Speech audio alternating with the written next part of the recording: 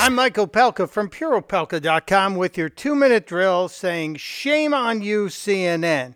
Really, shame on you. The low-rated cable news network has used the occasion of Billy Bush's return to television to take another shot at President Trump and play the Access Hollywood tape from 2005 uncensored, complete with the P word in it, because, well, they hate Donald Trump. Oddly enough, CBS also marked the return of Billy Bush, but did so in a very classy manner with an interview with Bush and Gayle King.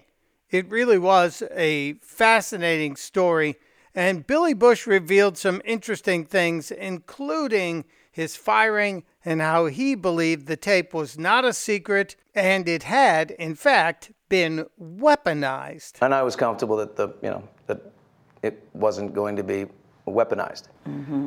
Is that how you feel it was, weaponized? Oh, sure. Of course that clip was weaponized, but it did not hit the target, Donald Trump, and Bush knows it. I got taken out, but I wasn't the target. Billy Bush was collateral damage in a missed attack on Donald J. Trump. Trump's voters said, it's a 10-year-old tape. We don't care about that. We care about today, and we don't care about it right now, CNN. So resurrecting it is not going to help your sagging ratings. It's only going to point to the fact that you are a classless organization who doesn't care about news. You just care about your narrative. Testudo, my friends. Testudo.